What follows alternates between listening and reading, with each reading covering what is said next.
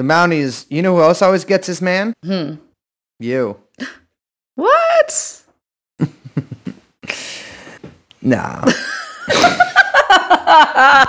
Oh gosh. Nah. I got a haircut. Yeah, you got an illegal haircut. I got an illegal haircut. Did you work with someone in the mob? You know, I got connections. Oh boy, here we go. I know a couple of people here or there. You know, I know a couple of guys who use the blade, and I during asked them, Corona they were studying the blade. Oh yeah, absolutely. No, I mean that literally. This guy learned how to do haircuts 2 weeks ago. Oh, perfect. Online courses, of course, and he gives me this sharp haircut. You know what I'm thinking? I'm like, I should have had him shave me. Yeah, remember when we did that in LA? Oh yeah, I got that. Yeah, well, that guy did it for free. I don't know if this guy would have, but yeah, my friend shaved me for free in LA. That was great. Yeah, you look nice. I don't like the thought though of a guy with such a sharp blade so close to my throat due to the feelings that I sometimes elicit in certain gentlemen. And also, you never know who's out there and who's a double agent.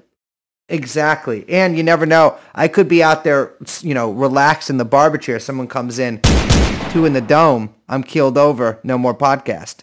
Well, we'd still keep going. No, you wouldn't. I have a dead man switch. Jeffrey Epstein. Jeffrey Epstein. Jeffrey Epstein. Jeffrey Epstein. Come here. Jeffrey Epstein.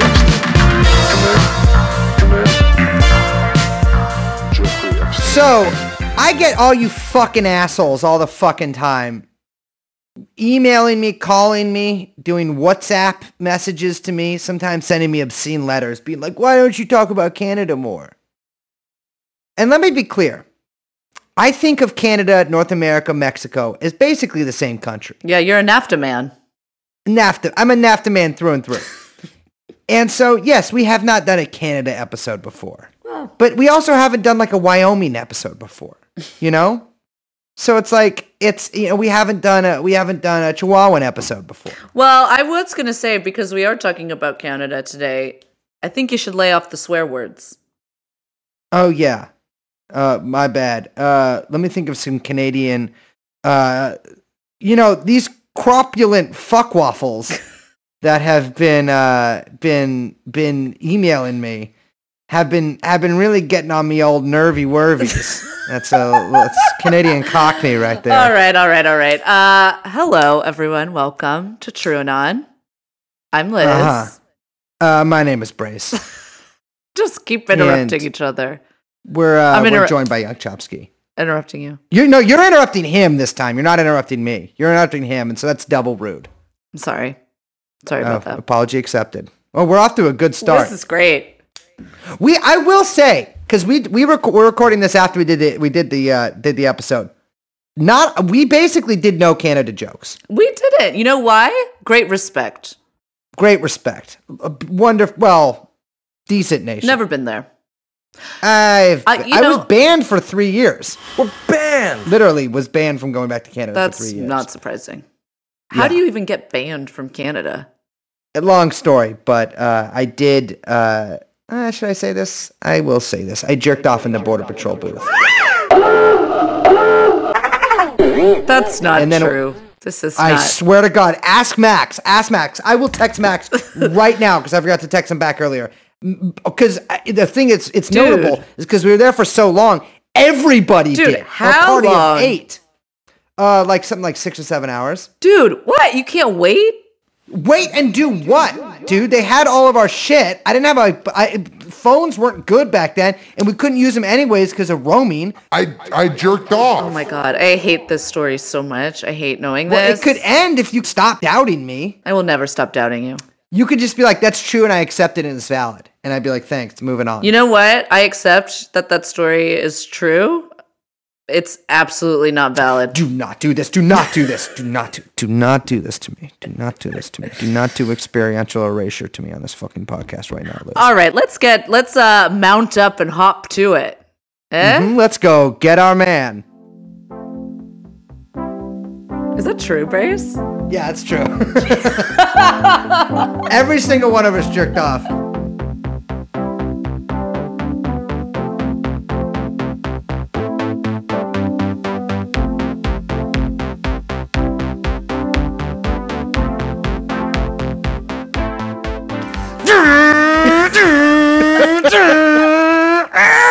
This is not the first time I've done this skidding, the revving car and skidding intro, but this time, many of you will notice by my vocal intonations, it was 2 wheels instead of 4. Welcome to a very special, I think our inaugural episode of Northern Lights edition of TrueAnon. We have with us here, straight from the fishing boats and smuggling boats. I'm not really sure what other kind of boats there are there. Of Nova Scotia, we have Andrew Neville from the Dog Island podcast. Andrew, how you doing? I'm good. There's like leisure boats too for just like chilling and like jumping off of and stuff, I guess. Oh, Yeah. that sounds nice. Yeah. Just a word. I'm doing well. Yeah. Just a word real quick. We will be doing this podcast in both English and French. So that's yes. the reason it's 3 hours long. Certain regulations in Canada do compel us to that, and we don't want to stir up any separatists. I am a famous supporter of the Quebecois separatist movement. So The only Shout out French I to really them. know is like how to ask if it's like okay if I go to the bathroom. I think that's like the or like airline French. Like I know like yeah. I'll tell you this. Once when I was in Quebec, I saw beer come out on a conveyor belt. Oh fuck yeah. I thought that was I was like, damn, that's crazy. You guys do it there. So we have brought you here today because a couple of articles have recently come out, which have ignited a lot of talk about what is the worst mass shooting in Canadian history that occurred not very long ago. A lot of you guys might have maybe vaguely heard about it, but it really wasn't followed up much on in the news here in America, and apparently not too much in Canada either. But yeah, let's just dive right into it. So what happened back in April, Andrew? Wow. Okay. So this was 2 months ago. So this was between April 18th and 19th. And it's important to note that it's over 2 days because is about 18 hours of this man, Gabriel Wortman, sort of driving through Colchester County, which is on the northern side of the province, starting in the town of Portapique, where he lived, which is a town about 100 people tops, and beginning apparently, if the timeline is to be believed, at a party that night after a fight with his girlfriend, he attacked her, shot her, she got away, and then he spent the next sort of 18 hours just driving through the countryside, just killing people and burning down homes. Yeah, I thought it was really astounding that, like, from what I gather, and it's hard to get like a sort of a straight reporting of the events, but he at one point handcuffs his girlfriend. She somehow escapes and he shoots her, or I'm not really sure the order of those events, but she spends the entire night hiding out in the woods, and in fact, police sort of assumed she was dead because they couldn't find her. Yeah, and I think that one of the initial like the initial 911 call, there was a shooter. I don't know if it was her that made it or like it stemmed from this party. Like that was the first call to the police that something had happened. Yeah.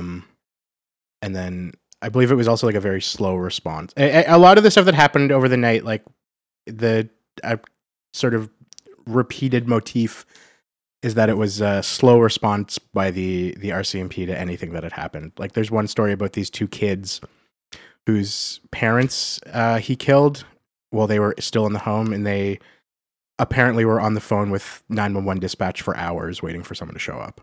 Jesus Christ. Yeah, like the I don't know how, like, I don't want to get too like morbid on it, but the individual details of like every event over those 18 hours are like pretty chilling. It's a lot of stuff like that. Yeah, it's really shocking that this like didn't get that much coverage for like two things that you pointed out right off the bat. One, the most like gruesome mass shooting in Canadian history occurred during the like COVID lockdown, which is even, I mean, this is like after the pandemic has hit. So that's even weirder. And that it lasted about 18 hours, which I think for Americans, I mean, like, I don't know, at least for me, it's like hard for me to even wrap my head around how this was able to continue for 18 hours, right? And you mentioned the like slow response, but it seemed like all the details of this story just are going to get weirder and weirder. So I just kind of want to prep people for listening if they aren't familiar with this case. It only gets weirder and weirder and weirder. Yeah, it's sort of like it's bad for your brain, I think, to think about it, maybe. But. Absolutely. I mean, I found the details. So right after he shoots his girlfriend, she runs off. He sort of goes from house to house in his little town, Portapique, shooting people and then setting people's houses on fire. I think he also set his own house on fire too. And when the police get there, in sort of reports made afterwards, they found just like bodies in the street and houses on fire. Yeah, the stories from the RCMP that night are like they showed up and it was like a war zone. Yeah. Like it was just buildings burning and bodies everywhere. And then like, so he starts driving around, and from what I gather, he is dressed as a police officer and driving a car that is a decommissioned police car, or a car that's the same, you know how like you can buy... It's a replica police car with the actual decals. And I've seen pictures of the car. It is realistic. Actual decals of a real police cruiser around. And so he's driving around and for quite a long time too. That's what's like so astounding. Yeah, he like swaps cars at several points throughout the night. Like it's a really wild, because he had more than one of these fake police cars. Yeah. Which, okay, wait, I want to stop on that for a second. This is another insane detail. Okay, so not only does this, just to like back up for a second. So this guy, so it's like a 10:30 p.m. that he like starts this like rampage where he shoots like 7 people, burns all these houses, and it's wearing a fake cop uniform and owns not one, but 2 replica cop cars. Correct. That he then uses to drive through Portapique, shooting up what it looks like random bystanders through the night. Yeah, there's a story that a friend of mine's father, I know a bunch of people that live in the area, but like a friend of mine's father said a friend of his got a knock on the door in the middle of the night, and he thought it was the police, and he looked at the window. It was like clearly this guy who he knew who he was, and was just like, I'm not answering the door. What the fuck does he want? I'm going back to bed. Yeah. That's incredible. Which is really, just like so horrific to think of. I mean, and to be clear, like this guy killed whole families. I think 13 in total in Portapique. He killed people and their kids. He killed dogs. That's been mentioned a few times. And he burned and burned and burned, which is, I will say, like, you know, we get a lot of mass shootings in the States, of course. But like usually they're like one location, or like sometimes they'll go to like a couple other places. But rarely is it this sort of like sprawl of mayhem and destruction. Yeah, he just didn't stop. Yeah. And by all accounts, like was prepared to keep going. Yeah. Like the whole ordeal ends the next morning near Enfield, which is a small town quite far from where he started. And it's just by chance that 2 cops are getting gas there while he pulls in to get gas. Oh my God.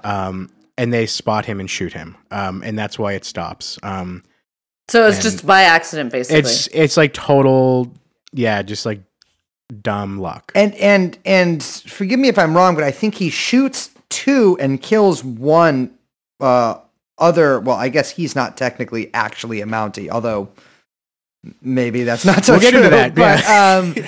But at one point he shoots a couple of Mounties that are going around who have been looking for him, who I think were fooled by his car's appearance at first. Yeah, so the one Mountie that he does kill is a Heidi Stevens, I think was her name. And she spots him on the highway and tries to run him off the road.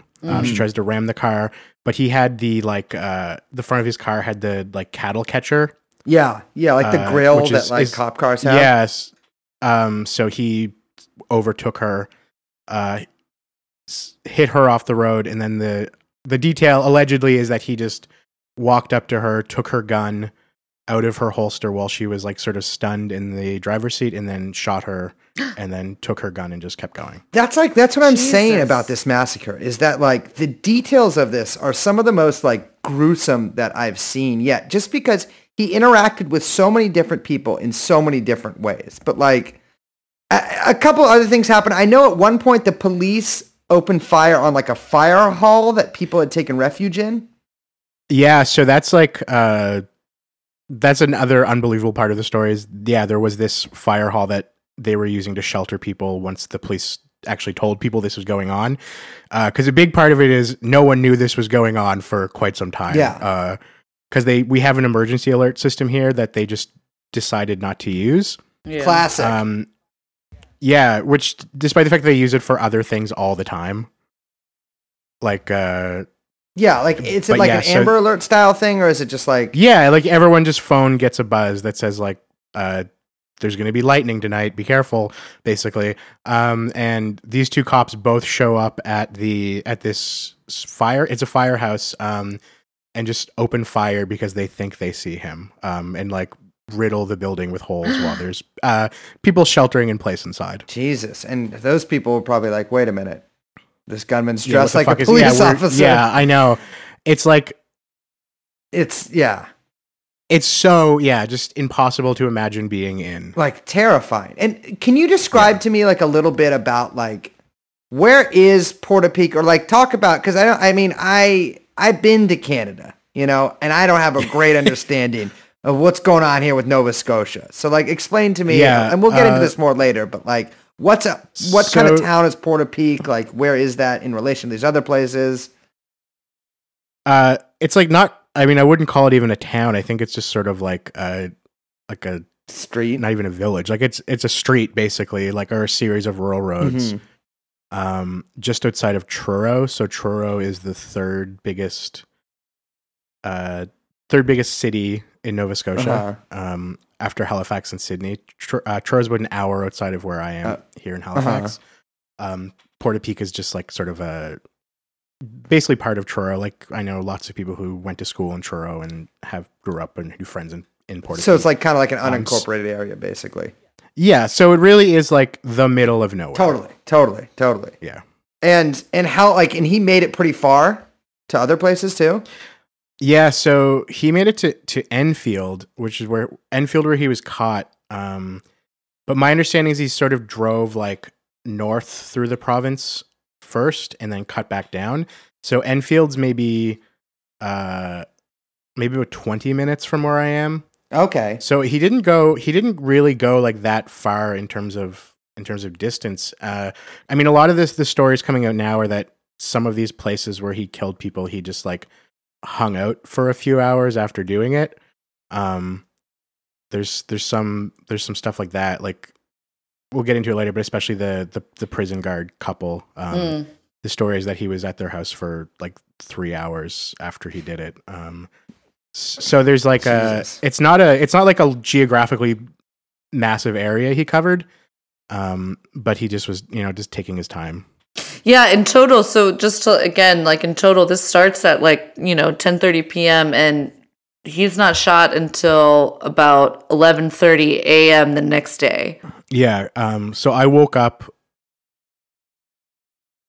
around noon, I guess, on a Sunday, as you Classic. do. And I had gone to bed I had gone to bed quite late the night before and had heard nothing about this.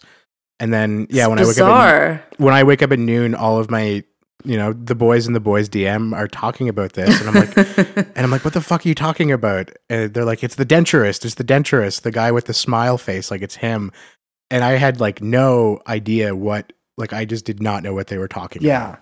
So. Yeah. I think like, we mentioned this at the beginning, but so the press not covering it is very weird.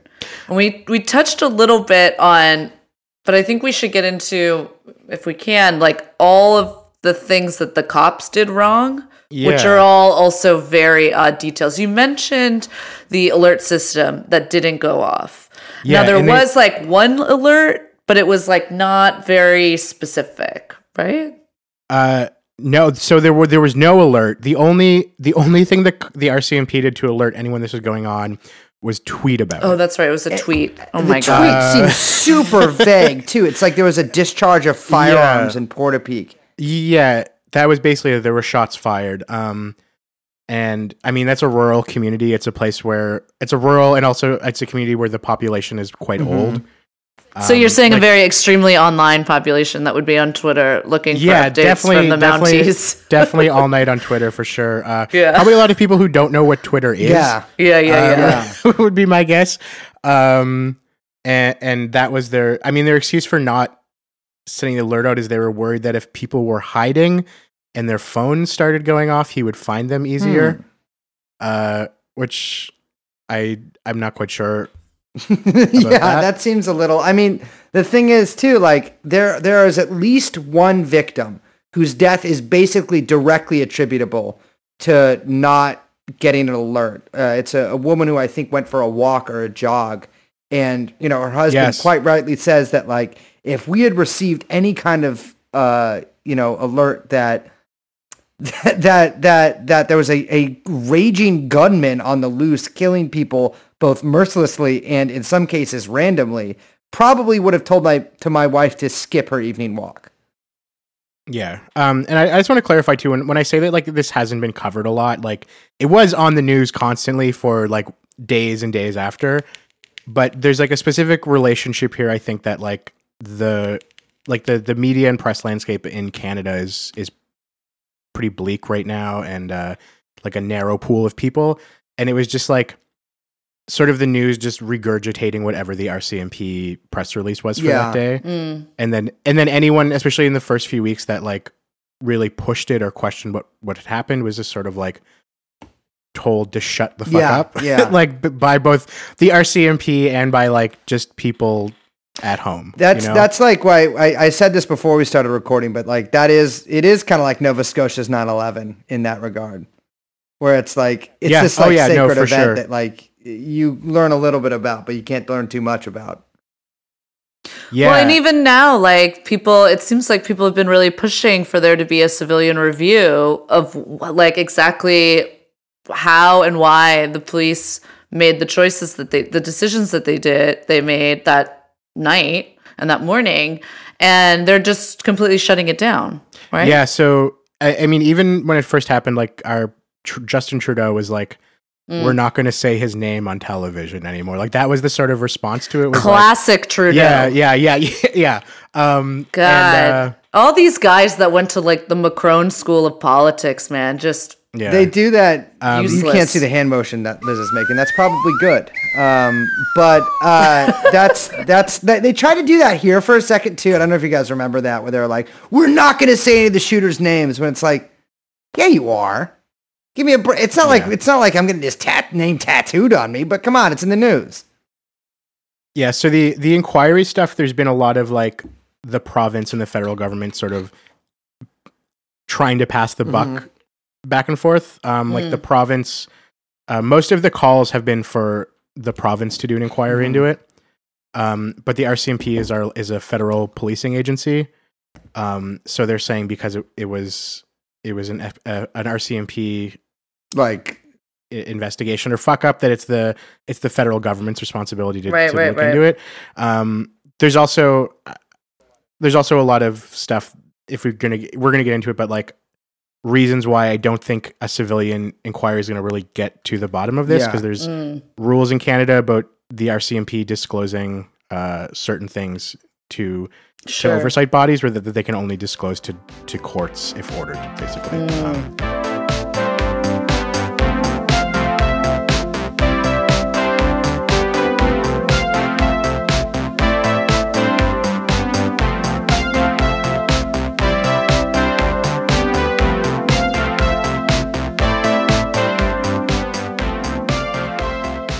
Well, let's start getting into that because we started teasing it. Let's talk about who exactly Gabriel Wortman is, because this figure, he's, I mean, there's a lot to talk about here. It's a real, I don't want to say interesting, but confusing character. Yeah, if we hadn't learned, if you were looking at this guy's life like a year ago without any of what we know now, you'd be like, this is one of the most boring motherfuckers in Canada. Yeah. It's, so tell me a little bit about this Joker. Well, Joker's a good way to start. So the thing that Yes. for several reasons. So the first thing, my introduction to Gabriel Wortman as a human being is there's this denture clinic he owns in downtown. Like Dartmouth. for dentures, like for teeth? dentures. So he's not a dentist. He's not a denturist, but he's a denture salesman. And he owns this. He was the owner of this denture clinic in downtown Dartmouth. Oh God, it does sound like Joker. When you Wait, just you go wait. to Dartmouth?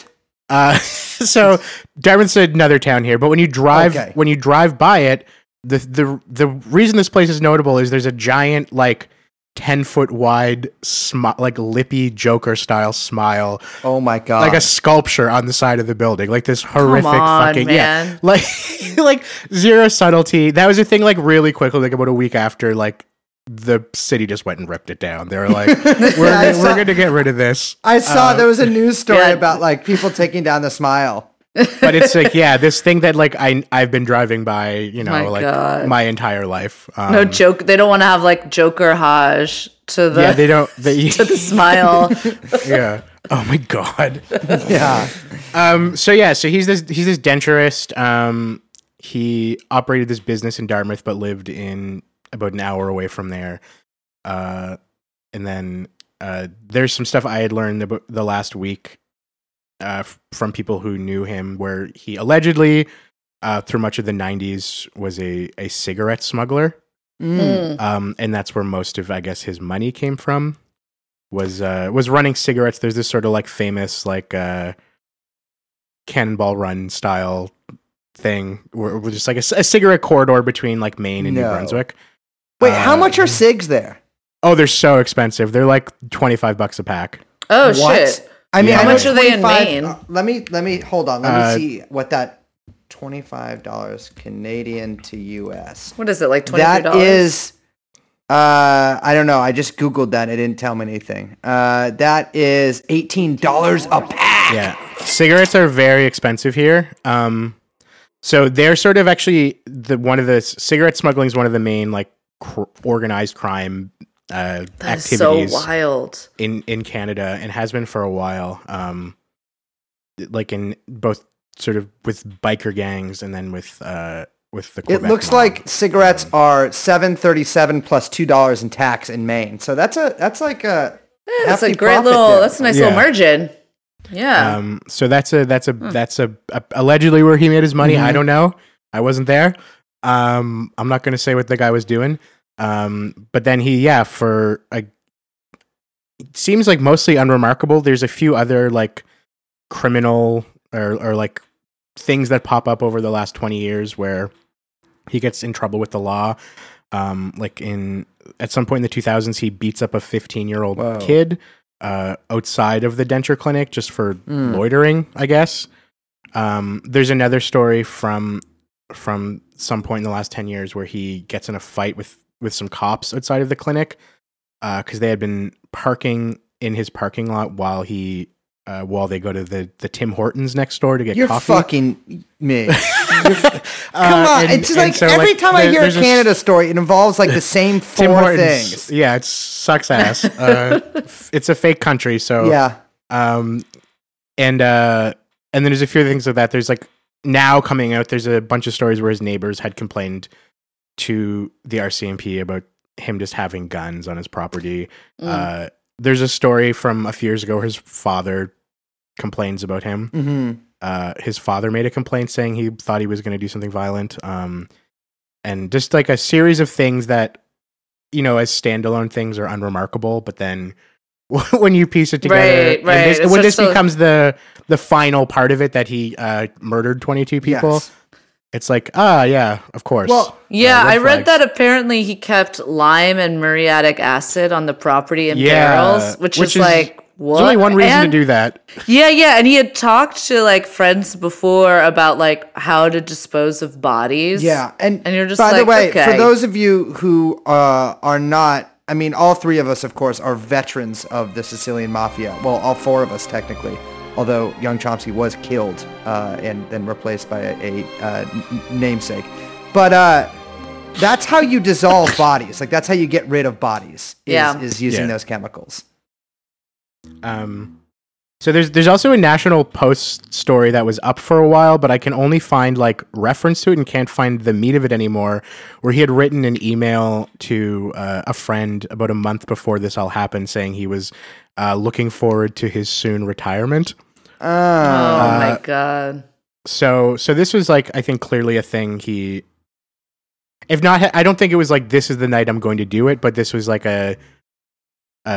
like I don't think this is a thing that was not thought out. Oh, somewhere. yeah, this is, I'm seeing it here in the notes, is that an email sent by Wortman to a potential business associate said he was residing in Porta Peak, enjoying his prelude to retirement, and that he was around in the AMs 5 to 12, studying the news on YouTube. And U is just the letter U itself. Nice. So he is, from what I gather in that, he is around from 5 to 12 a.m. watching YouTube for 7 hours. Which is like normal 51-year-old guy stuff. Yeah. That seems Like it's not dark. It's dark. I shouldn't laugh at this. Yeah, but But- it's, I mean, Jesus Christ. It's so weird. It's so weird. And it's only about to get weirder. So Yeah. not only so he's got like, okay, he's got acid for dissolving bodies on his property. He's got a shit ton of guns, shit ton of Tons of guns. firearms. Like tons. And what are like Canadian gun laws exactly? Brace, you actually probably know this better than me. You were sort of talking about the other day. But it's pretty hard to get a gun here. Yeah, that's what I thought. Like the guns he owned were all illegal. Okay. And it's like you do have to do like a pretty thorough background check here. You have to take a test. There's a, like anyone I know that owns a handgun, it was a pretty complicated process to get it. And there were even like, we've been back and forth the last like probably 10 years on like even establishing a long gun registry, which a lot of, I guess, like people that hunt Yeah, We're sure. pretty pissed really, about. really fought against, but that's sort of the state of it here. And it's like, it's not easy to get a gun here. Yeah, from what I gather, a lot of the guns, I don't know a ton about it, but for some reason, Norinco, which is like a kind of shoddy Chinese gun company, sells a lot of guns, some of which are like, there's a lot of workarounds that they do basically of American guns that's just for sale in the Canadian market. Just to reiterate, because we're trying to paint this picture. So you've got this like creepy Joker-fied denture magnet salesman Yeah. who has like acid on his property for dissolving bodies. He's got a shit ton of guns. He's got not one but two fake cop cars, which he had told people he wanted to make. Like he wanted cars that looked like fake cop cars. He's got a fake Mountie uniform or or not a fake one, but a real one that's maybe a little ill-fitting. He's got like other, like the vest that you put on to let people know that you're a policeman, the like reflective vest in his car. And he's got, a neighbor who is also possibly a little bit mobbed up. A little bit. I don't even think it's possible. It's like he's been convicted. Yeah, okay. He faced so many charges. This is what's so wild to me that this guy's not in prison. Is the last news story I can find about it. He's been arrested a couple of times at least. This is a neighbor. His actual like next door neighbor. He is the last thing out for him was 13 warrants like just a couple of years ago. And this guy's not. Tell me about and let our listeners know his name as well.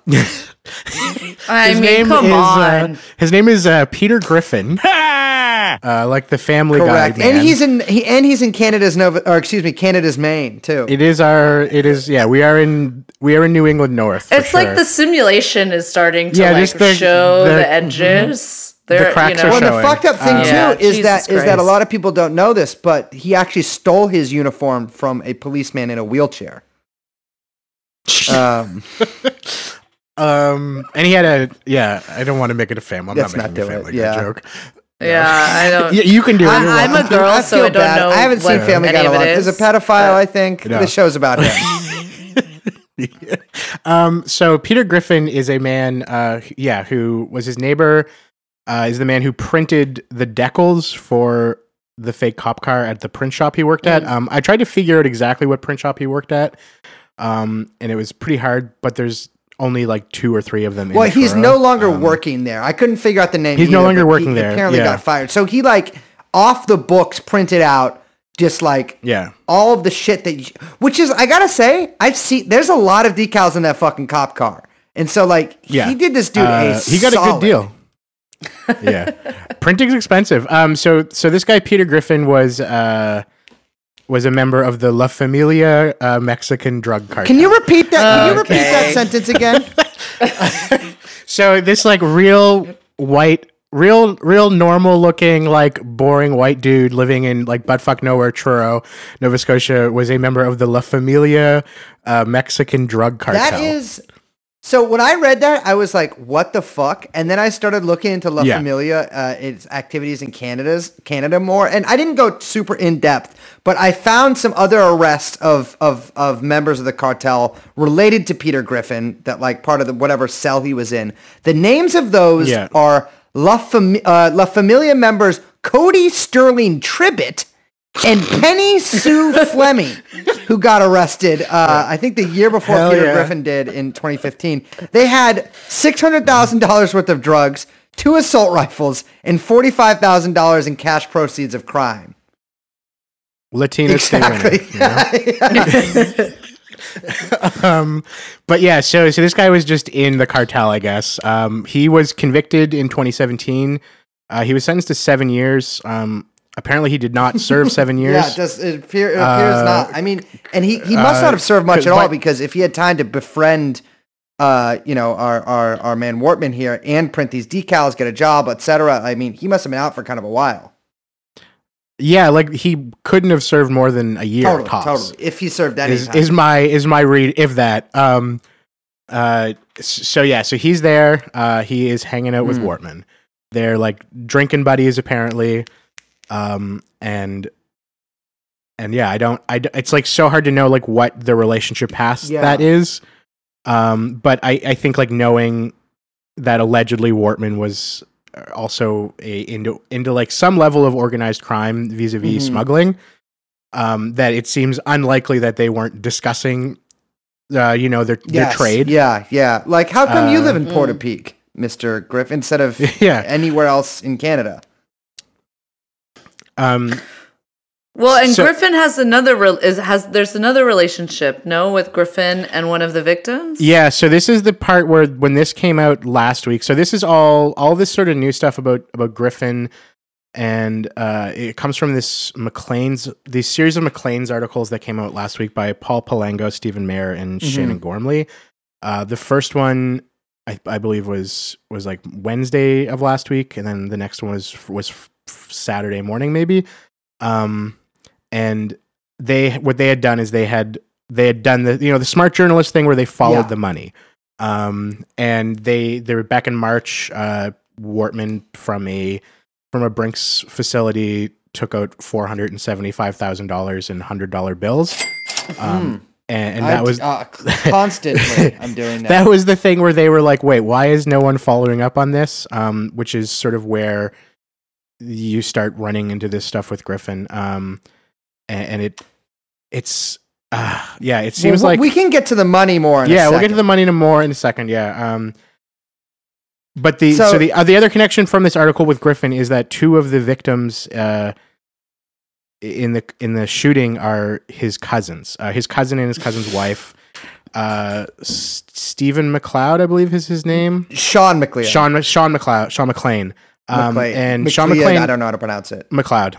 And so he and his wife are also both prison guards in Truro. Let me read from Sean's obituary real quick, which was, I mean, just in the context of this shooting, I just found weird. So Sean's lifelong career choice led him to the Holland College, where he took the policing and corrections course. He had also taken the emergency response team basic training and negotiator training and became a skilled crisis negotiator for a number of years. In March 1997, Sean completed the correctional training program, which was just the start of his 23-year career as a correctional officer at Spring Hill Institution. During his time there, he had worked in various capacities, including Correctional Officer 1 and 2, Acting Assistant Warden of Operations, Coordinator of Correctional Operations, and recently Correctional Manager. As a past founder of the Union of Canadian Correctional Officers, he was Spring Hill's first local president and said to always have the health and safety of all members in mind. Oh, a leftist. Yeah, yeah. But also just like astounding. Like this guy was not just like a prison guard, but this guy was like the head of the local prison guard union. He apparently served a wide variety of like mid-level to mid-upper level positions at Spring Hill. I mean, this is just wild. And his partner, Alana Jenkins, was also a prison guard at the nearby women's prison. So two prison guards, and they like were the fact that they were both killed that night and that their house was burned down is seems like impossible to have been coincidence, I guess. Yeah, absolutely. Because they didn't live in Portapique. He had to go out and find them. Yeah, he had to go to their house. And especially that they like the fact that they were this cartel guy's cousin is crazy. It's just fucking crazy. Every part of it's crazy. Yeah, and like I don't want to like cast aspersions on these people at all. That's not. No, that's not I don't want to insinuate that they were involved in organized crime. I don't want to like disrespect the dead in any way. But but like that's something that happens. Yeah, you know, like yeah, that is. Just normal. I'm not saying that they are, but like I'm saying that in the past, you know, similar things have happened. Well, without the mass shooting part. Yeah. I mean, yeah, I found a that certain incredible type of thing you sometimes end up getting involved in when you do a certain type of job. Maybe. Yeah, absolutely.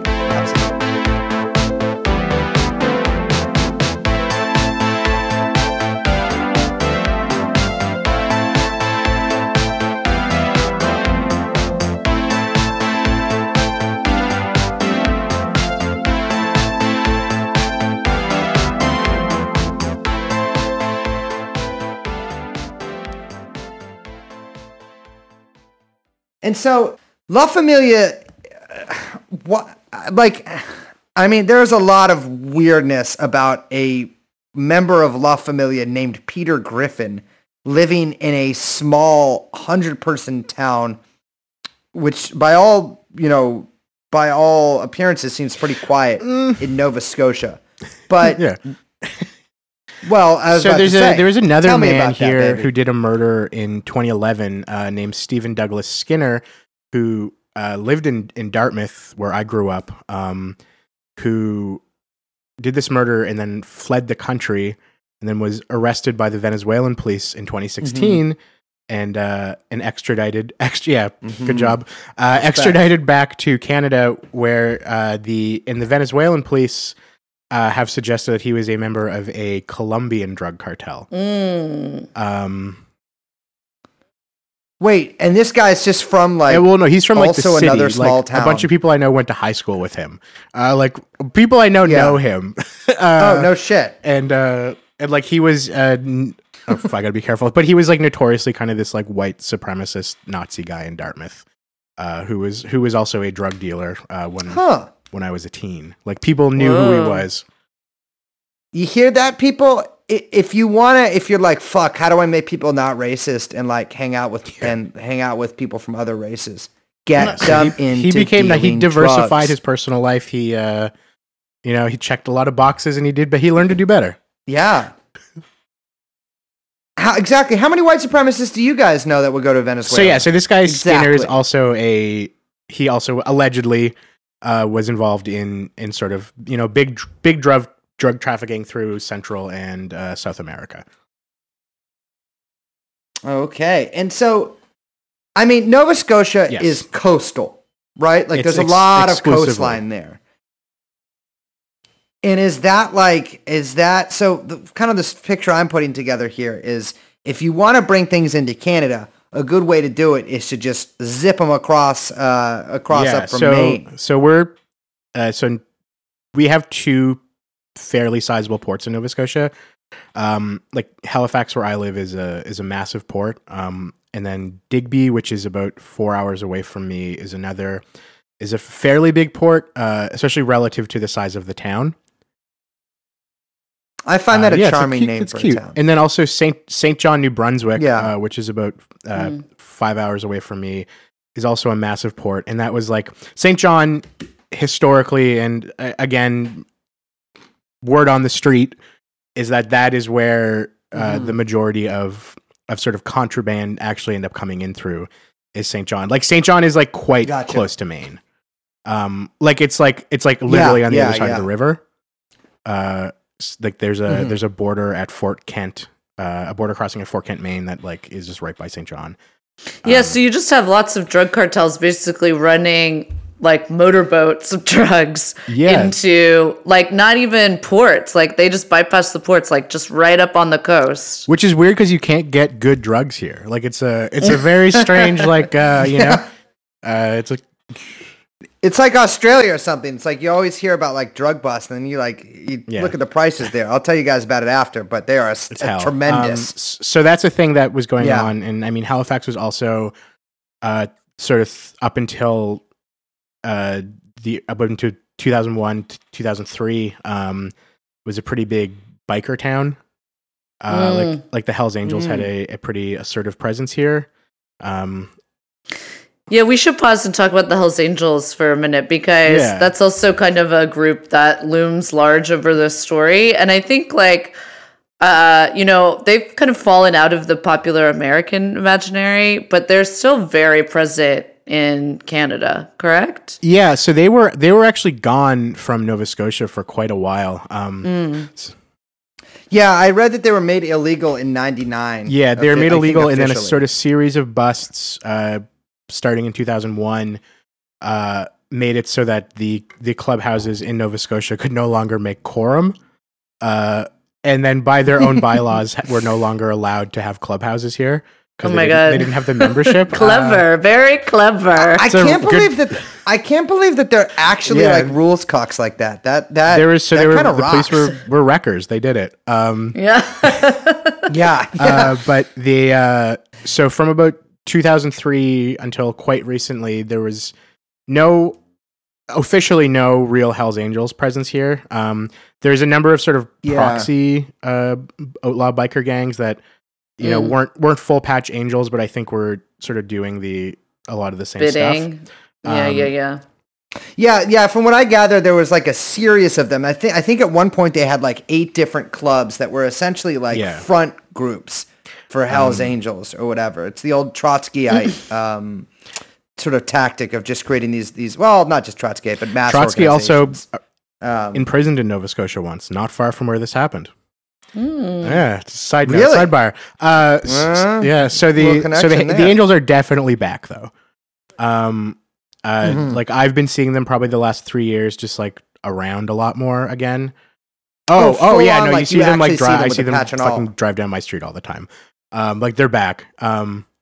And I think like that coincides with the RCMP's sort of re-upping the effort to drive them out of the province again. I know. I read an article from just last December about how they're butting heads with a group called the Black Pistons, who appear to sort of be a front group for the Outlaws, which are like another old biker gang. Or I don't even actually think that they're that. I'm not as super into biker stuff. I'm not as knowledgeable as I should be, even though I did used to hang around the Hells Angels clubhouse here in San Francisco, although it was was not the most exciting thing in the world. Apparently there's been some beef with them, and a little backstory on this. There was actually like a decades-long biker war in Quebec that killed over like 100 people. And this ended in like the early 2000s. It went on from I think the early 90s to the early mid 2000s, which is pretty crazy. Yeah, I mean the Hells make no mistake, with the Hells Angels are bad. I really think Americans like don't know very much about this, to be honest. Like even like the suburb where I grew up, like there was a Hells Angels hit around the corner from my house when I was a kid. Like that was like a really big thing where like a man was just shot in his driveway in the suburb one night, and it was like an Angels hit. Like that's like a thing here, and a lot of even through the 80s and 90s, a lot of pretty much all crime that happens is just like attributable to them or people who they hire. Yeah. Yeah, I also saw that, like you sent along that article earlier, there was another murder in Portapeak a while ago that seems to be connected also to yeah. To our So friends, the this Hells Angels, this too. was a disappearance that happened in 2000 of a man named Charles Madison who also lived in Portapeak. Small town, big presence. And so there was also at the same time an outlaw biker named Randy Merceau, who had been murdered allegedly by a man from Windsor named Michael John Lawrence, who allegedly was a Hells Angel. So that's like, I gotta say, for such a small town, like that's some connections to some pretty big organized crime. At least 3% of the population. You know what I mean? Yeah. Well, and that's doing good for the Hells Angels. Notoriously call themselves one percenters. But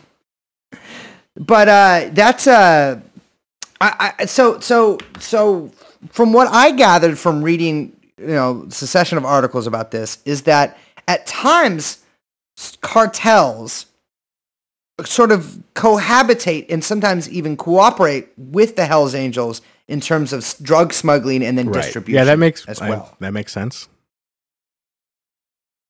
Yeah, and so that got me to put my thinking cap on here.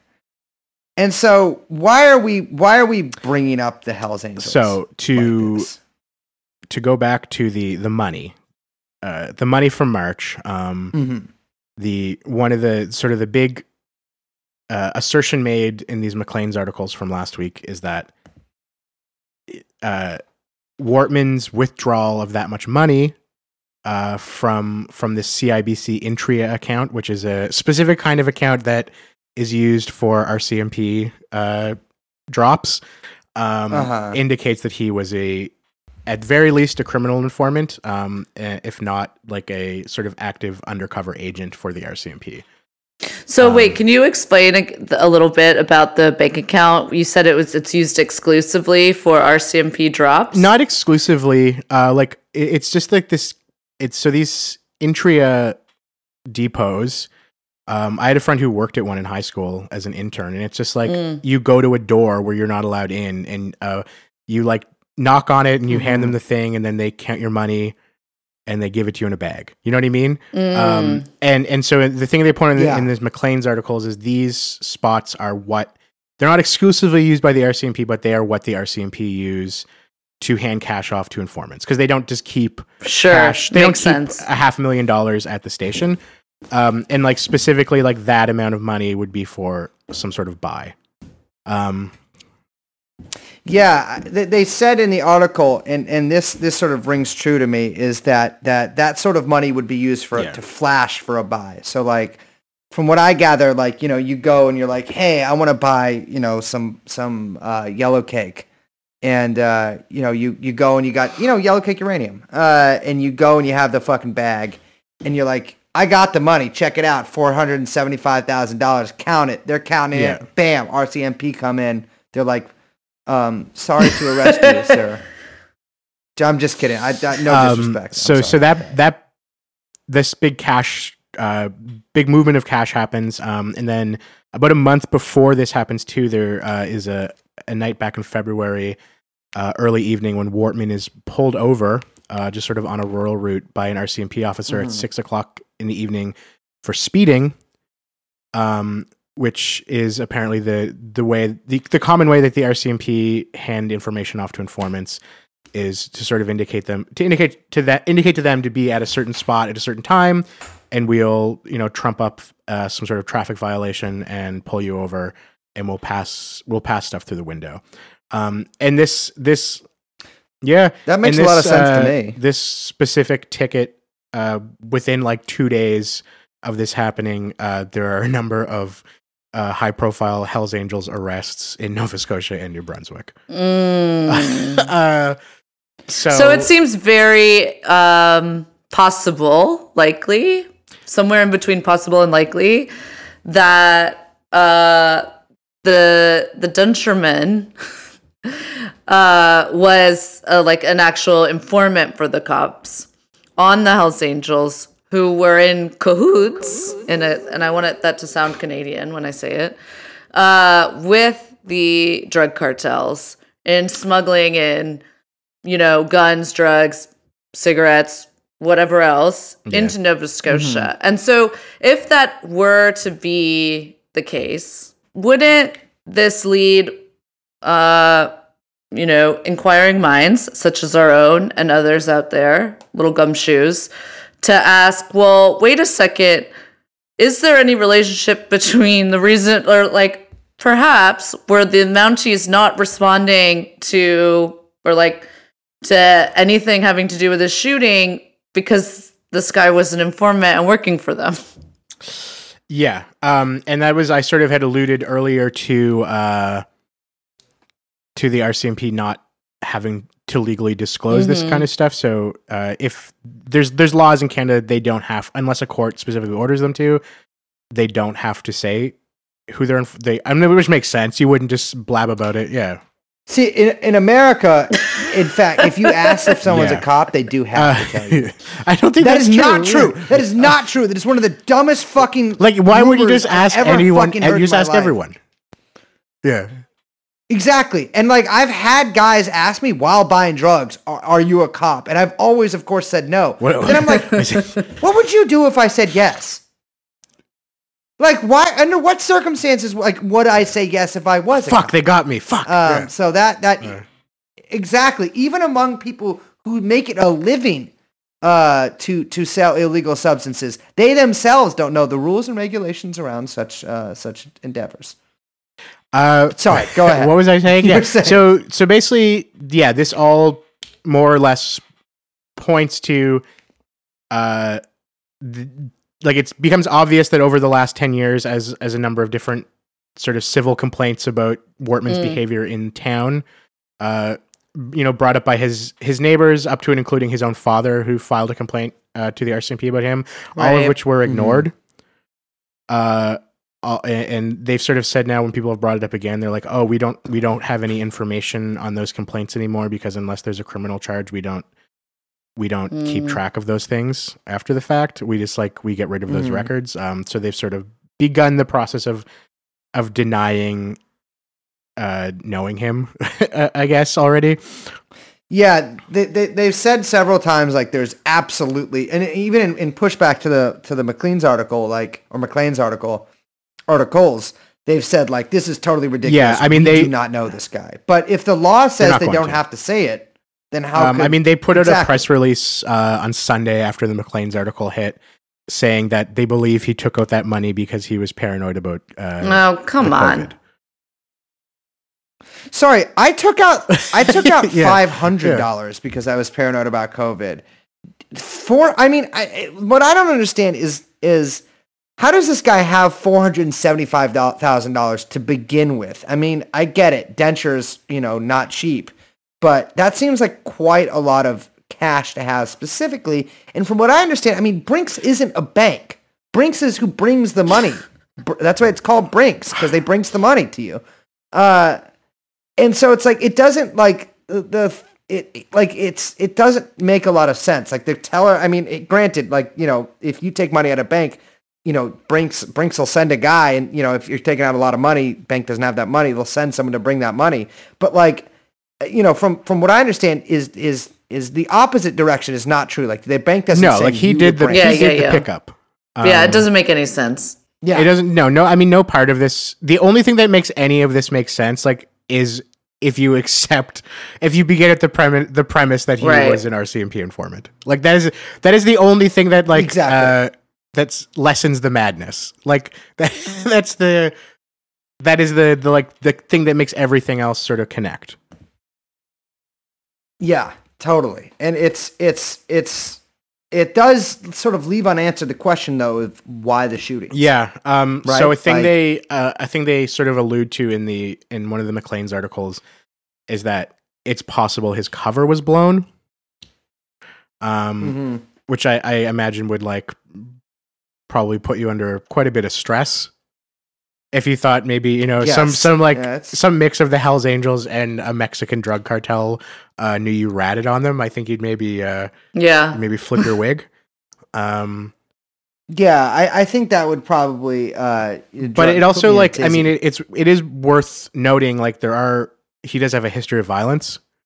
Of escalating violence and of sort of like people complaining about just him like being like kind of a shithead.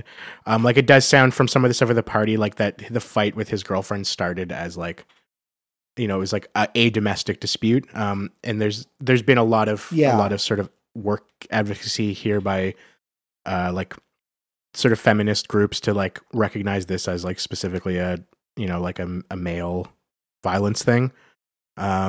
Against women, which it's like obviously it can be both. Like I don't think this is just one thing. Yeah. From what I understand, this guy was not the kindest of men like to women. by all accounts, like an awful person. Which is the kind of person who Yeah. ends up being, you know, both a rat and yeah, just a rat. Like you're the kind of person that gets picked by the RCMP to do this stuff, and that was like that's how it was in the 2000s. Like they're like famous for using informants to sort of do work against the clubs. Yeah. I was actually just reading about in Seattle, I believe police used a convicted pedophile to infiltrate environmentalist groups earlier in the 2000s. He'd blend right in. And yeah. So, you know, yeah. But they tend to pick some, you know, it's the upstanding person. People don't. That guy become started rats. Extinction Rebellion. I mean, one thing I would encourage people because we kind of have to wrap up this story pretty soon, but one thing I would encourage people is that, like, you know, if they're interested in this case or, you know, if you're angry about this case, I mean, reading about it, it's like, you know, kind of like peeling back onion layers, kind of, you know, where it's like this insane rampage. And then you're like, wait, the cartels are involved. Wait, the Hells Angels are involved. Wait, the cops are involved. Like, it's this, like, you know, starts to feel very like Twin Peaks-ish, as is our style. Twin Porta Peaks. Yeah, exactly. That's it. That's what's up. But I mean, one thing that really makes me angry is like, I mean, what the fuck were the cops doing? Like, this was, like we mentioned at the beginning of the show, and again, this has to be like reiterated over and over again. This was like nearly, you know, over 12 hours of a guy going on a rampage with the cops not doing anything they were supposed to, and in this instance, like shooting up innocent people in a safe house. They actually made it worse. Yeah, they made it worse. And was it because of a bad relationship they had with an informant or what? Like, where's the oversight here and what's going on? And like that to me is like a bigger story than the kind of insanity you can get into trying to sort of make shape of a kind of wild, you know, cartel mob hit shebang. My sort of read on it is that it's both. Yeah. And like I can't imagine that like the cops in fucking Truro had any idea how to respond to like a mass shooting. And the other thing that's worth pointing out is it's not the Nova Scotia RCMP that deal with organized crime. Right. Oh, okay. Like that is done out of New Brunswick. Sure. So like these specific cops responding to this thing likely would have, you know what I mean? Like it seems unlikely that they would have that relationship with him. That the New Brunswick RCMP would, unless it came from higher, just like, whoa, like what the fuck do we do? Because he was identified as a suspect like pretty quickly. Even though his house was on fire, I know that they were like, "Oh, I think it's this guy." Yeah. And notably, he didn't kill Peter Griffin, right? Like, no, he's just like, because he's still like, there's one of the articles they like try to reach out to him, like they find his Facebook was still up, I think, until these McLean's articles came out.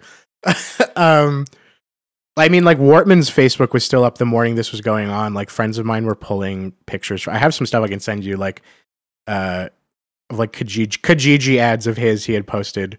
Oh my God. Trying to sell motorcycles. So it's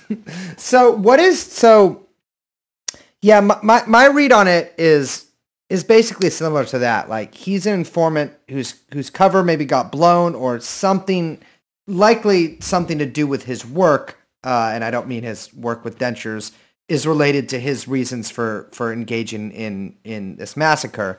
But it is interesting, like, that this response was so bungled, and now they're so tight-lipped about it that it's, you know, I want to know what the hell's going on. It's really frustrating, and I know people who were killed, because it's a very small part of the world, and like people are really upset, and like me, I had a fear when this happened because a police officer was killed. I was like, oh fuck, we're not going to be able to be like critical of the cops in this province for like a fucking year now because a cop got killed. And then it was just like absolutely not the case. Good. Like, I know there's like a class action suit being leveled against the police that like against the police. Yeah. I mean, there's like I don't think it's like some sort of Gladio style operation. Like, I don't think it's like that complicated. I think it's just like, I legit think the RCMP are just dumb as fuck. Like, I think they fucked, like, I think they fucked him both by blowing his cover, and then they fucked up the situation by not really knowing how to respond to it. I will say, like, the only real evidence, or like the only sort of arguments that could be made in favor of a Gladio thing are like the fact that it happened, I guess, at all, but the details kind of don't make that as clear. And then that they banned like so many kinds of guns that they actually banned several like BB guns as well in the immediate aftermath. But like, I can't imagine there would have been a ton of pushback about banning guns in the first place. I don't think Canada has a super robust gun culture, as far as I know. People I know that own guns were like not stoked that they. Yeah. I mean, they banned a shit ton of guns, and of course, like, this guy's guns were all illegal anyway. It doesn't matter anyway. Exactly. Like, the one guy who like didn't need to buy a gun at a gun shop is the reason that they're all banned. I mean, the RCMP response has been awful, and like, I mean, they even last week returned a car to one of the victims' families that still had body parts in what? The car. Jesus. Yeah. Yeah. So the RCMP returned a car, one of the victims' cars, to their family, and I don't even understand like how body parts would have. ended How up does in the car, that happen? Like, and like that part of it's like when that happened, they were like, "Oh, we fucked up. Sorry, we didn't like clean it well enough." So I think like I can't imagine just like some. Yeah, it's. It's a really frustrating. It's an incredibly frustrating story. Canada, and I think we'll never know what happened. Yeah. Well, I mean, come on, you figure it out. We'll figure. Yeah. But like, they're never going to. They're never going to say. Yeah. Or like, we'll learn in like 40 years or something. Yeah. It'll be a book. Yeah. When Trudeau's great grandchildren are president of both America and Canada. Oh, God willing. Well, thank you so much for joining us, Andrew. You guys, you assholes out there can follow Andrew at Andrew Neville. That's my name. Those are Andrew spelled Andrew, Neville spelled Neville, at Twitter. I mean, people, figure you never knows how to spell that shit. And listen to Dog Island. Andrew, thank you so much, my man. Thank you all. Thank you. So much. Yeah.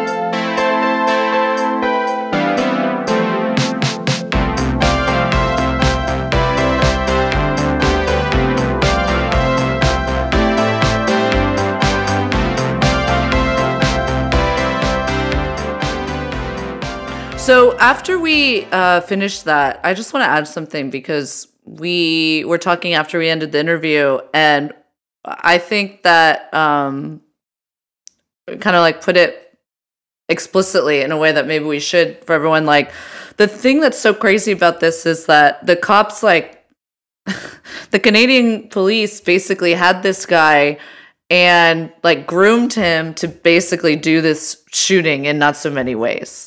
Right? Yeah. And it's just like so gruesome to get your head around. And it's really unfortunate that, I mean, look, everyone knows that just that TrueAnon don't have anything good to say about the American press, and actually have very bad things to say about the American press. But like, it's really insane that this story is getting absolutely no coverage. Yeah.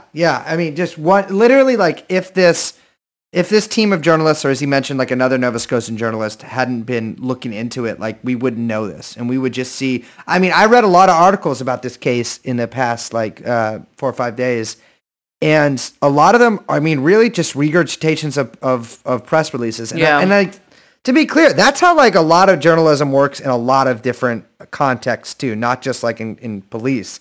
But, you know, really, you know, good on ya. Famous Canadian phrase to Maclean's. Yeah, we'll link to those articles because they're a really absolutely. interesting read.